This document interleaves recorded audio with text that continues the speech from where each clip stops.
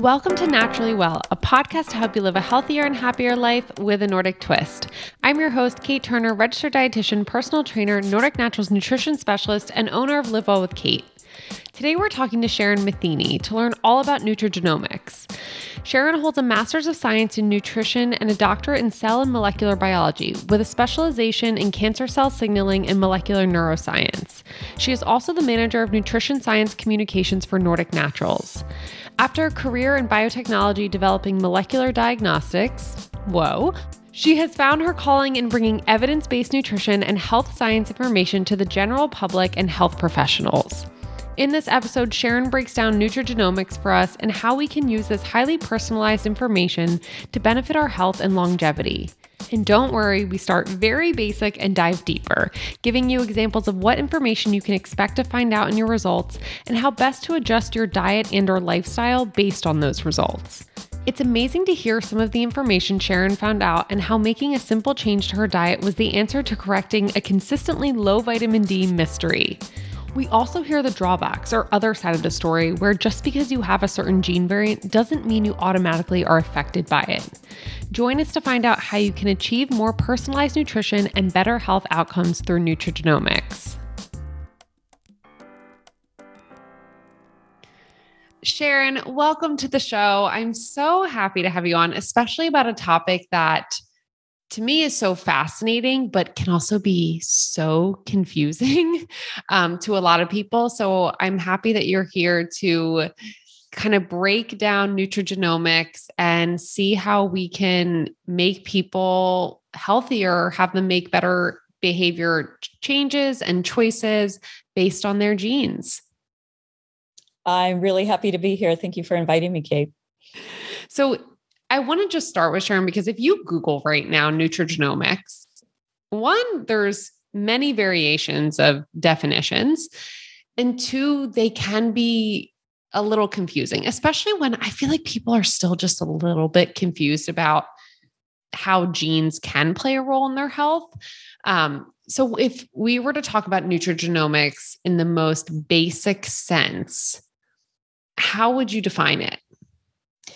Well, it doesn't surprise me that there's a lot of different definitions and interpretations of the word nutrigenomics, but at its most basic level, nutrigenomics is basically studying how your genome interacts with your diet. That's basically it. And right by our genome too, we're just talking about our genes. So anything that's passed down from a family member, it's basically what we eat can then turn on or turn off that gene, correct? Okay. So let's dive a little deeper there, because that's what I see, like, if you just Googling it, it's always talking about, which I like the idea of the turn on and turn off, but I think it's a little bit too abstract. Right. For people to really understand. Right. So one key phrase that you used is genes that we inherit from our family. So that would be the difference between nutrigenetics and nutrigenomics. So nutrigenetics is the study of the genetic information that we inherit, versus nutrigenomics, which is the study of how diet interacts with the totality of our genome, which is also going to include things that we did not inherit. Interesting. So when we talk about, when you are interested in getting your nutrigenomics panel tested, what you're really looking at for the most part is nutrigenetics, stuff that you've inherited, but not necessarily. And so the difference between nutrigenetics and nutrigenomics is really a research question. So for the non-research person, if you're not a scientist or a physician involved in research, really what you're talking about is nutrigenomics. You're really talking about the inherited and the non-inherited stuff about your genome that interacts with your diet. So the shorthand way is nutrigenomics is what you're talking about. Got it. That's really good clarification. And if we were to put it, could you give us an example of, let's say someone did get tested, what could come up and how could their gene respond based on their lifestyle choices? Okay. Can I start with an even simpler example, and then we can work our way up to something more complex, which is what yes, please. I love simple, and then work us all the way up. Right, because what you just asked is more complicated. Let's start with a more simple example. So, a very well-known and interaction between diet and our genomics or genetics in this case would be people who are genetically very high in LDL cholesterol. And so this is a disease, a genetic condition called familial hypercholesterolemia. And these are people who have very, very high levels of LDL cholesterol, and they can't help it. There's nothing they can do about their diet to change that. They just have a genetic predisposition, and so they have to take cholesterol-lowering drugs in order to decrease their LDL cholesterol into healthy levels. However, there are some people who also, in addition to their high cholesterol, LDL cholesterol, they also have high triglycerides. And this is also part of your cholesterol panel that you will get from your doctor. Well, for some people, they can take LDL cholesterol lowering drugs to bring them into a healthy range, but then their triglycerides don't go into a healthy range also. So what can they do? Well, they can take high levels of fish oil, EPA or DHA, usually the combination of EPA and DHA. And so you can take this. There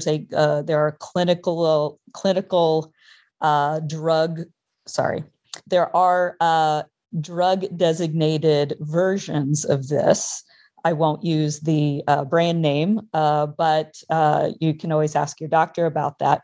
But these have been clinically shown to further decrease those high triglyceride levels. So this is an example of how you can have a genetic predisposition to very high cholesterol that does require drug interaction, but in addition, to get all of your levels, your triglycerides and your LDLs into healthy levels, you can also add a dietary oil to further bring those down into healthy levels.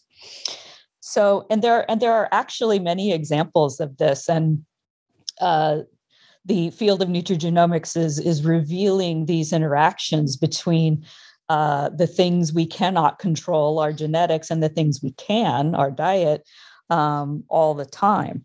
So so basically, I gave you a simple answer. I hope it came off as pretty straightforward. But your first question was how can we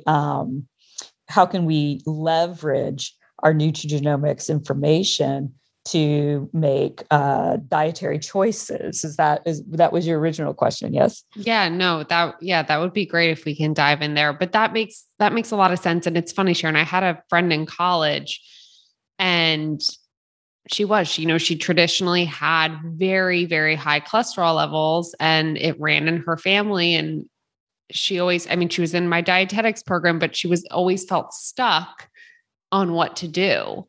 So it's really fascinating that now we can really look at our genes and find lifestyle choices and dietary changes that can positively affect them. Right, exactly. And in this example that I just gave you, the people like that need very high levels of Mm-hmm. fish oil. Fish oil, it can be purified. It can be just the fatty acids purified, the EPA, or the EPA and DHA purified. It doesn't have to be just pure fish oil, but they need to take very high amounts, like over 4 grams per day. So, but yes, these are dietary modifications that you can make. But I know that if I were had to take multiple grams of EPA, DHA per day, I would do it as a supplement. But you could theoretically do it with high fat fish like salmon and herring. But yeah, so that's kind of an extreme example.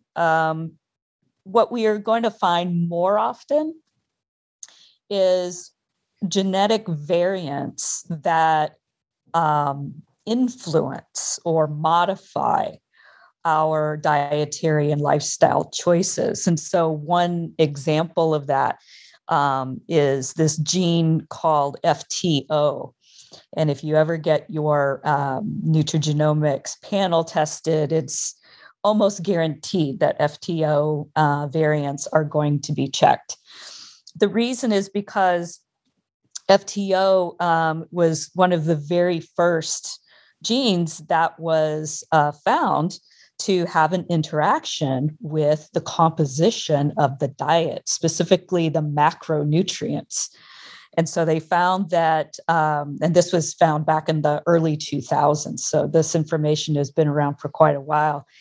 And so what they found was that people who have particular genetic variants of FTO, they actually increase their weight loss with a high protein diet, as opposed to a diet that would be more balanced, what we would typically think of as a traditionally balanced macronutrient diet between carb, fat, and protein. And so that's an example of, here we have a genetic tendency. So I want to make sure that people don't think, oh, I'm genetically determined to have a high protein diet, otherwise I'm overweight. That is not the case. That is definitely not the case. These FTO variants, they sort of just think of it as these types of variants have their finger on the balance. It's like imagine a balance is perfectly balanced.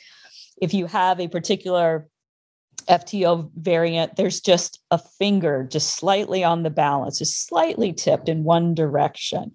And if you had a super low protein diet combined with these FTO variants, then you would probably weigh more than somebody who did not have that FTO variant on the same diet.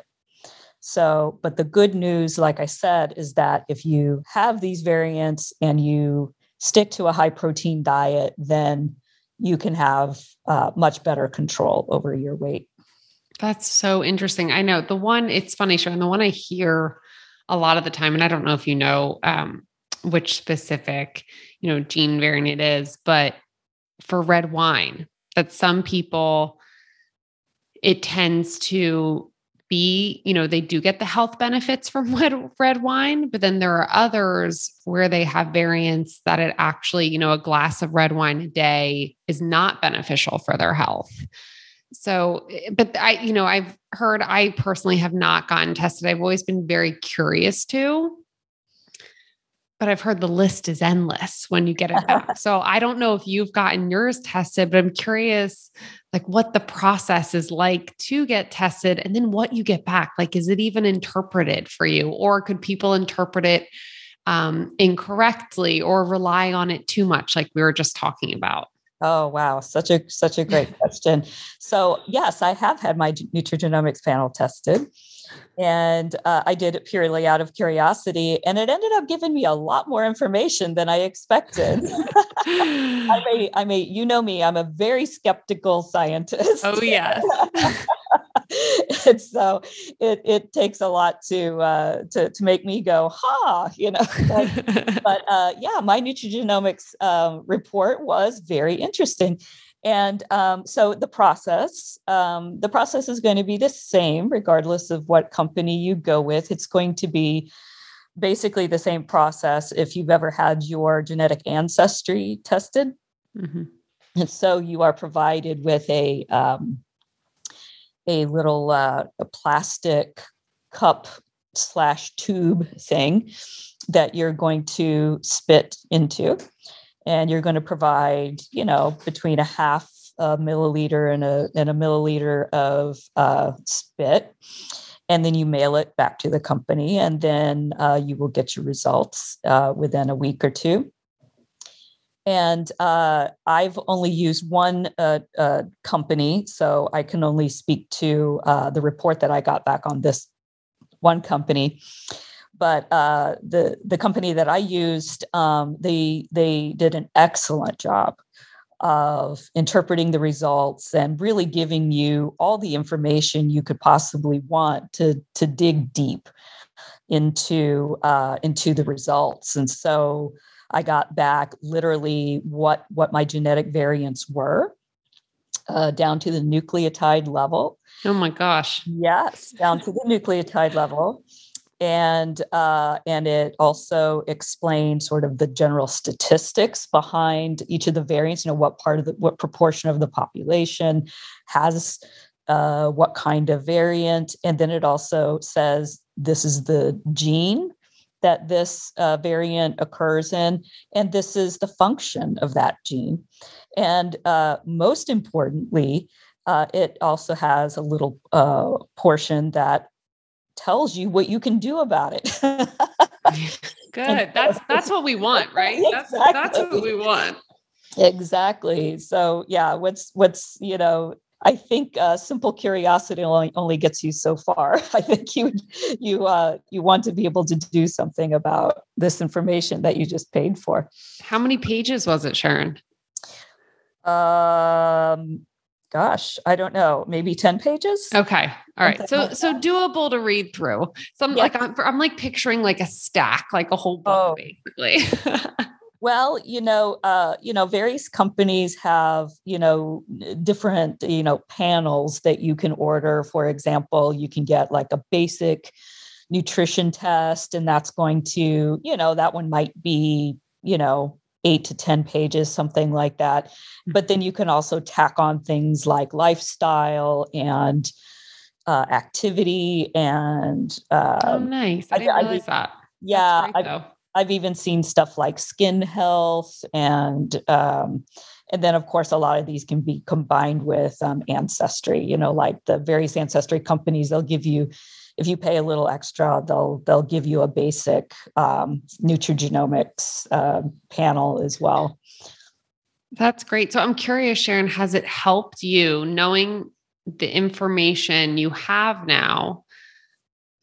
Has it helped you make certain lifestyle choices or changes, or have you seen any improved health outcomes?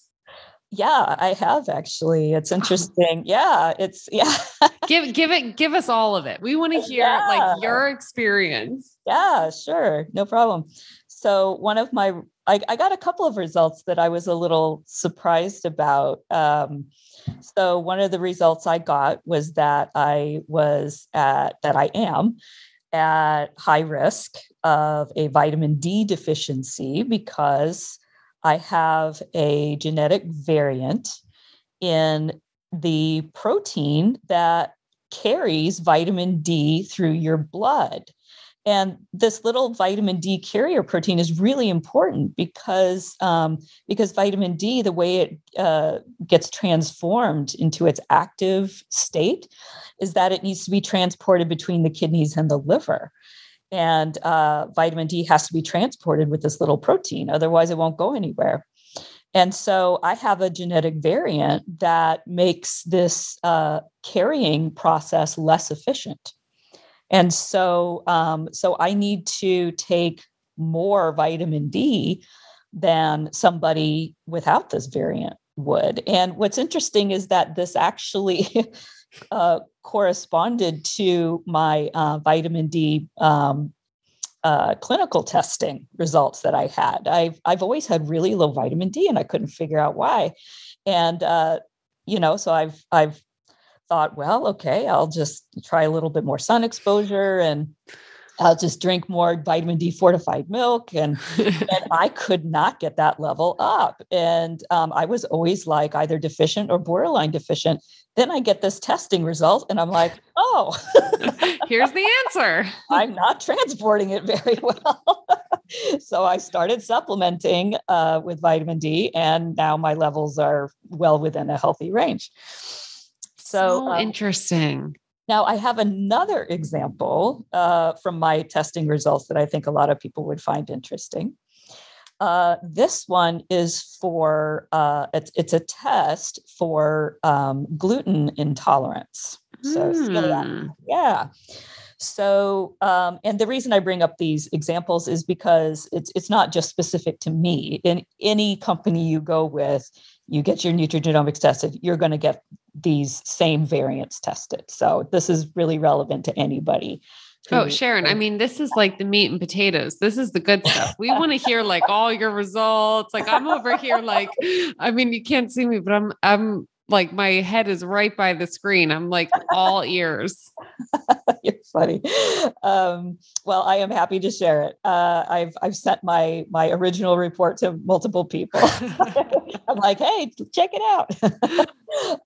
But anyway, so the gluten intolerance test, it's actually it tests 6 different variants of the HLA gene. And the clinical evidence behind this 6 variant test of the HLA gene is quite nice. So this test showed that I have a high risk of gluten intolerance. Now, here's the thing. I eat gluten like crazy. I have no problem with it. One of my favorite foods is seitan, which is pure wheat gluten. I have 0 symptoms of gluten intolerance. So what does that mean? Yeah, what does that mean? So this illustrates why it's very important to have contact with a healthcare provider or a genetic counselor or a nutritionist who can explain these things. Mm-hmm. Because it turns out that even though I have all 6 of these HLA variants that are suggestive, that are consistent with gluten intolerance, what this test actually does, it's a test for negative prediction, not positive prediction. Now, what that means is if you have none of the variants, if you test in the low category for these HLA variants, and you do have intestinal symptoms, that means that there is over a 99% likelihood that you do not have celiac disease.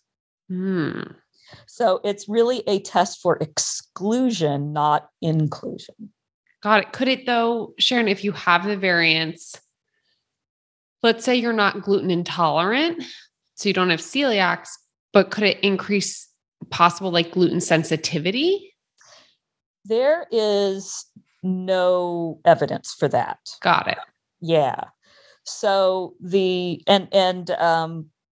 that's related to, that really kind of gets into the reasons why people have gluten insensitivity in the first place.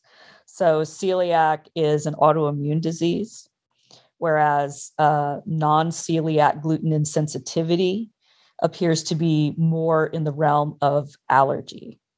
Mm-hmm. So that's one of the possible reasons why you don't really see an overlap between celiac and gluten insensitivity. Interesting. Yeah. And I'm thinking I'm just sitting here thinking about someone getting their report back. And because my next question was going to be, are there any drawbacks to getting, your nutrigenomics or nutrigenetics tested. And the one drawback that just keeps popping up is the person that gets the test back and they read, what variants they have, and they completely change their diet just based on that without actually listening to their body and noticing, like you did, Sharon, which I'm sure you were paying very close attention because gluten's one of your favorite foods. Is this working with my body, rather than just changing your whole diet and possibly lifestyle based on the report? Right. And I think that is why it's so important to work with someone. Mm-hmm. Exactly. Because, like I said, I could have, if I didn't know any better, I could have looked at my results and been like, oh my gosh, I'm at high risk for celiac disease. I need to cut out all gluten from my diet, even though I didn't have any symptoms. But if I had worked with somebody who knew, I already go into the, clinical literature and find the stuff out myself. But if I didn't have that background, I would want to work with somebody who could say, okay, well, this is actually based on clinical findings that say, if you have symptoms, but you don't have the variants, then you don't have celiac disease. This is not a diagnostic test for celiac disease, And so if you're not working with a healthcare professional, then that would be a difficult result to interpret. And there are, and that is a significant drawback because, you could be making these huge dietary changes. And as I'm sure you well know, as a licensed nutritionist, that a lot of people, when they make huge dietary changes, they end up excluding a lot of nutrients from their diet. And then they end up in a much worse situation than they were before. And so, it's very important to make sure that you're using your nutrigenomics results in combination with a healthcare professional who can explain the results to you. Yeah, very well said. Yeah. Another aspect of this is, sometimes your results, your nutrigenomics results, need to be put into context of what is actually happening with your body. So let me give you an example. There's a very, very common test that would definitely be included with your nutrigenomics result.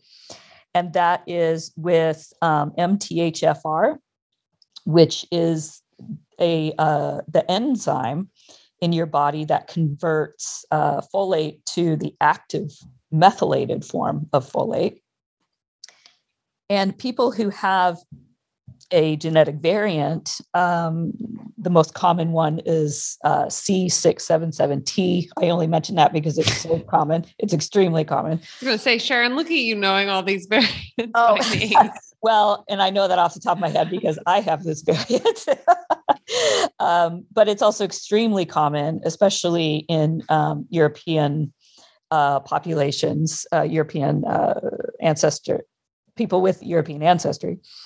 Up to 30 to 40% of that population has this variant. Well, if you have this MTHFR variant, what that means is that the enzyme is not very good at converting your dietary folate into the active methylated form.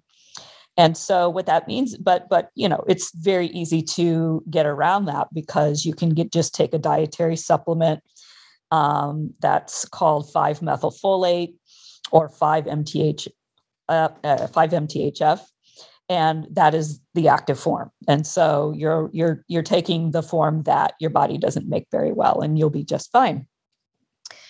Well, the thing is,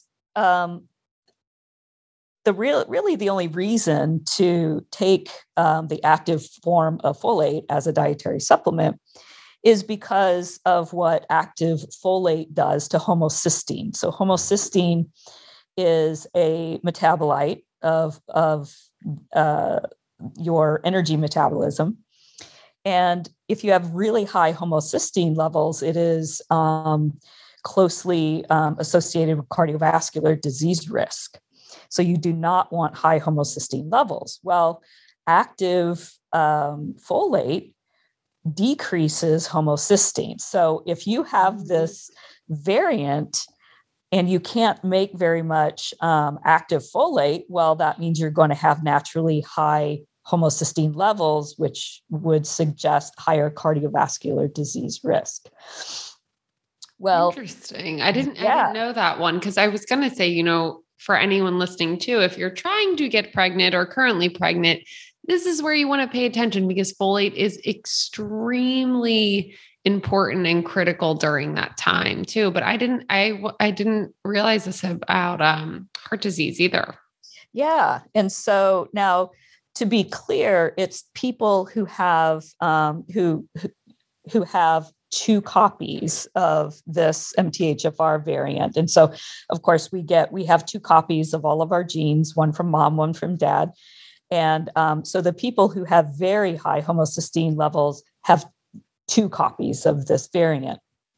And but most people who are of European ancestry have only 1 copy. And so they would have mildly elevated homocysteine levels. And so now, whether or not mild elevation of homocysteine is related to cardiovascular disease, honestly, it depends on the clinical study you read. So, but it's certainly the case that if you have 2 copies, that you will be at much higher risk. Well, like I said, all you have to do is take a folate supplement to get around that. Well, you can do that. But doesn't it make a little bit more sense to just check your homocysteine levels in your blood? Because maybe your enzyme, even if you have a variant, it might actually produce enough active folate to keep those homocysteine levels down. And then you don't have to take a supplement. Interesting. Yeah.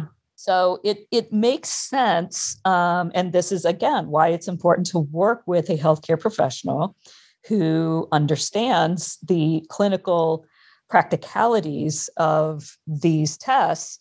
Because, if it were me, I would say, well, before you supplement, let's just test your homocysteine levels, because that's just going to tell us directly how much folic acid activation activity we have. So, and if it's elevated, well, then you can take some folic acid. If it's not, then you don't have to.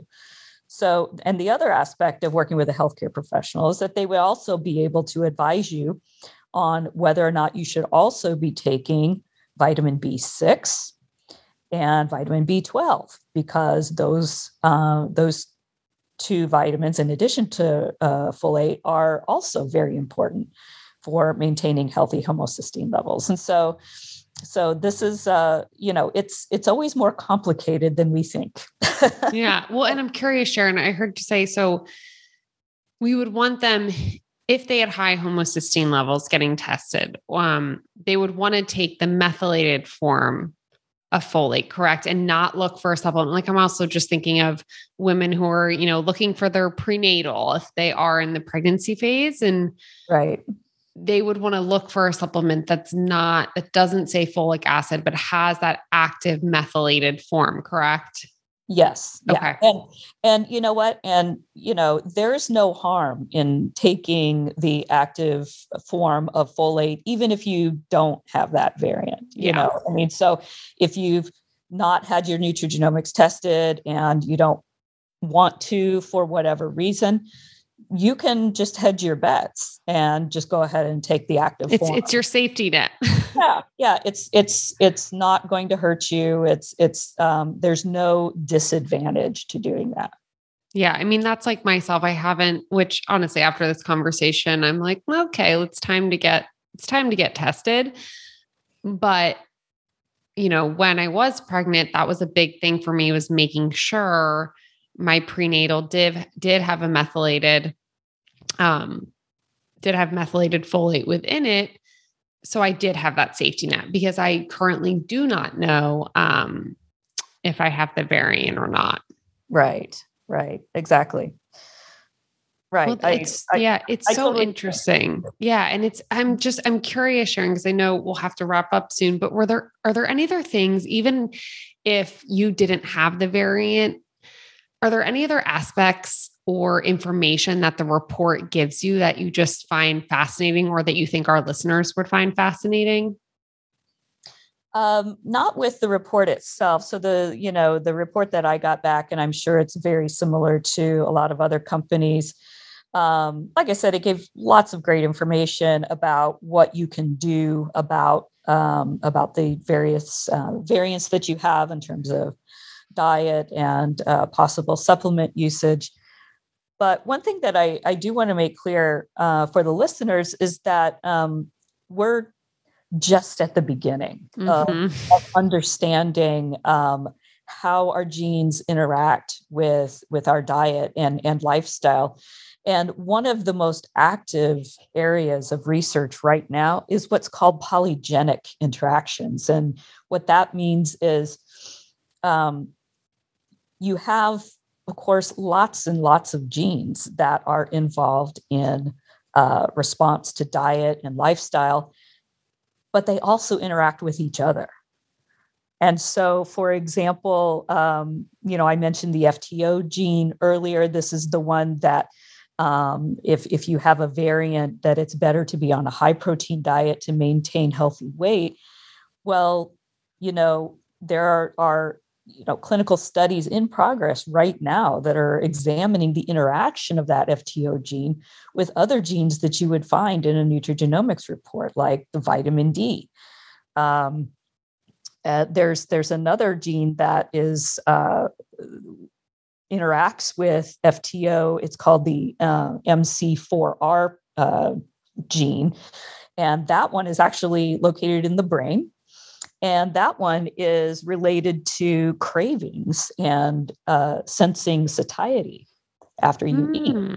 Well, so of course there's going to be an interaction between these two genes, and so FTO is involved in energy and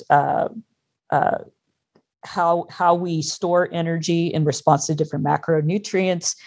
And then here's this MC4R protein that's involved in what we actually seek out to eat. What do we actually want to eat? And then when do we feel full? So there's active research looking at the interaction between these two genes.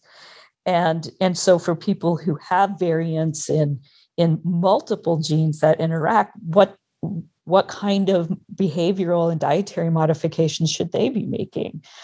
So you will not find this on any nutrigenomics report right now, because it's an area of very active study. But this is the next frontier where we'll be able to, in the next several years, you will get your report back and it'll say, oh, you don't just have this variant, but you have these, 3 or 4 variants, and this is how they interact. And, so it's really going to talk about personalized nutrition. It's not just a matter of, oh, you need a little more vitamin D. It's going to be, you need a little more vitamin D plus a high protein diet plus, less than 10% saturated fat plus, Yeah, no, it's going to tell you all the things. And then, like we were saying before, and then remembering to listen to your body and pay attention to your body and see, just like for you, Sharon, just having that, variant that told you that you have a higher chance of being gluten intolerant, but you weren't gluten intolerant. It's so fascinating. And all I'm thinking about now is, so you're saying, Sharon, in a few years, you're going to come back on the podcast and tell us all about polygenomics and how that works. I really hope I get the opportunity to, because it's certainly fascinating. No, it's so fascinating. And it is. I mean, that's what we all seek out is, personalized anything, right? But personalized nutrition is really the goal, because there is no one size fits all. And I see that every day in my practice. And it can be really easy to fall into that trap, especially with social media, and just, I mean, the media in general, and thinking that just because, one way of eating works for some, one person, it's not generally going to work the same way for your body. And it goes all the way down to your genes. Absolutely. That is so, so true. And I think one of the things that's really fascinating, well, one of the things that I think people learned a lot about science during the past 2 years with COVID. Mm-hmm. Good. But one of the things that that COVID showed us is that, something like a viral infection manifests so differently in different individuals, depending on risk factors, but then also depending on genetics. And you can have vastly different manifestations of even something as, seemingly straightforward as a viral infection. Now, you can just imagine that the same types of differences are happening with regard to diet, what we expose our bodies to literally on a daily basis. I think it's really important for people to understand that, there are not many silver bullets, in genomics, in nutrition, diet. A lot of people are looking for the thing, that will make them lose weight, or the thing that will make them healthy. And, it's rarely the case that you can just take a supplement or you can just change your diet and then everything will be fine. It's really all about lifestyle and, treating your body healthy in the first place. And then on top of that, knowing things like your nutrigenomics then can help you sort of fine tweak those things, but nothing's going to replace a healthy diet and lifestyle. Yeah, it's just another tool. And, we're fortunate to have so many tools in our toolbox, but we have to use them. And like you said, there is not going to be one thing that's going to generally change most health outcomes or what people are experiencing, but really using all these tools that we have, and that hopefully with more science and more years to come, we'll have more tools in our toolbox. Sharon, this has been so great. And thank you so much for really breaking it down for everyone. I think you did such a good job of that, especially for such a complicated subject. So we love to end every episode with a little rapid fire Q&A so our guests can get to know you better. Okay. So first thing that comes to mind, what is your favorite de-stressing practice or tool? Oh boy. Okay. The most effective thing for me is to practice gratitude. Love it. How do you practice gratitude? Well, when I find myself feeling stressed out, anxious, angry, sad, I mean, really the whole gamut of emotions that can destabilize us. Whenever I feel these things, I immediately think of the things that I am most grateful for. And that immediately puts me, and I can be anywhere. I mean, I can be driving, I can be at the grocery store, I could be in the middle of a meeting. And I just immediately think of, what are you most grateful for? And then, of course, I think of my relationships and my pets and my work environment. I'm not just saying that because of this podcast, but I think of my work environment and how fortunate I am to have such great coworkers. And there is so much to be grateful for, and it immediately centers me. I love that. And I love that you said you can do it anywhere. There is no like, oh, I need to write it down in my journal. I need to make sure. It's like, no, I just stop. Yeah. And do it anywhere. Exactly. Okay. Love that. All right, Sharon, coffee or tea? Both. Cool. Okay. Give me what your daily is. Okay. Usually. So I drink Earl Grey tea, which is a black tea, on a pretty much daily basis. And that's just because I really like it, but it does have some great health benefits as well. I used to be seriously addicted to coffee. I used to drink easily, 8 cups a day, like a lot of coffee. That's a lot. but check this out. When I got my nutrigenomics panel tested, oh yeah, I got feedback on my coffee consumption and my genetics. And so there's some very nice work that was done out of Canada on the interaction between caffeine consumption and cardiovascular disease. And how genetics interplays with that. So it turns out that I do have the genetic variant that puts me at highest risk for cardiovascular disease with high caffeine consumption. So so in response to that, I immediately stopped my daily consumption of coffee. I switched to black tea, which does have caffeine, but much less. And now I only consume coffee, maybe a couple of times a month. So. I bet that's one, Sharon, that a lot of people would want to know on their genetic testing report. Yeah, I know. It was funny because I knew that one was on the test and I was like, you were nervous about it? I know. I was like, I bet you anything I have the high risk variant. You're like, okay, let me drink 10 cups of coffee today before I get my results. And hope I don't have a heart attack. Oh my gosh. I love it. Okay. Last question. And this one is my personal favorite. What is your favorite home cooked meal? Ooh, oh gosh.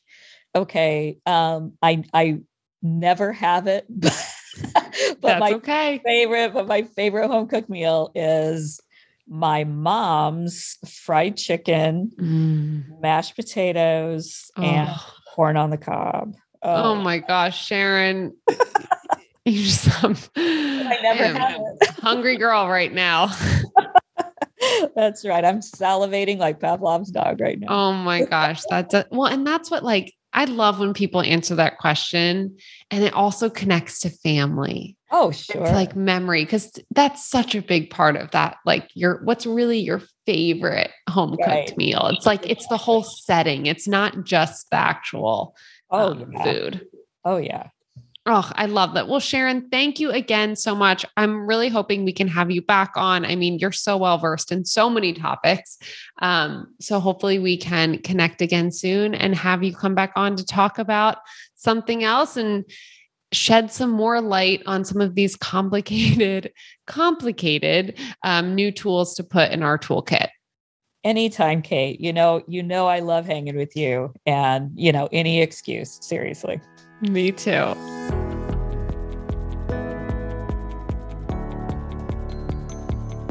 Contrary to what you may think, our actionable step for today's episode is not going to be that you have to sign up and get your genomes tested, but rather to seek out personalized nutrition and remember that there is no one-size-fits-all nutrition plan that works for everyone. And like Sharon and I discussed, make sure you work with a licensed provider who can help guide you on what will work best for you and your health goals. Thank you for listening to Naturally Well by Nordic Naturals, and remember you can catch some of our episodes of the podcast on our Naturally Well YouTube channel. If you want to know more about me, you can follow me on Instagram at Live Well with Kate, where I typically live on my stories providing a variety of daily health and wellness tips. Naturally Well is hosted by myself, Kate Turner, and produced by Andrew Stephen. If you have any questions, please send us an email at podcast@nordicnaturals.com, and we hope to answer your question on air. If you like this show, please tell a friend, share an episode, and leave a rating and review on Apple Podcasts, Stitcher, Spotify, or wherever you listen to podcasts. Thanks for listening, and I'll see you next time.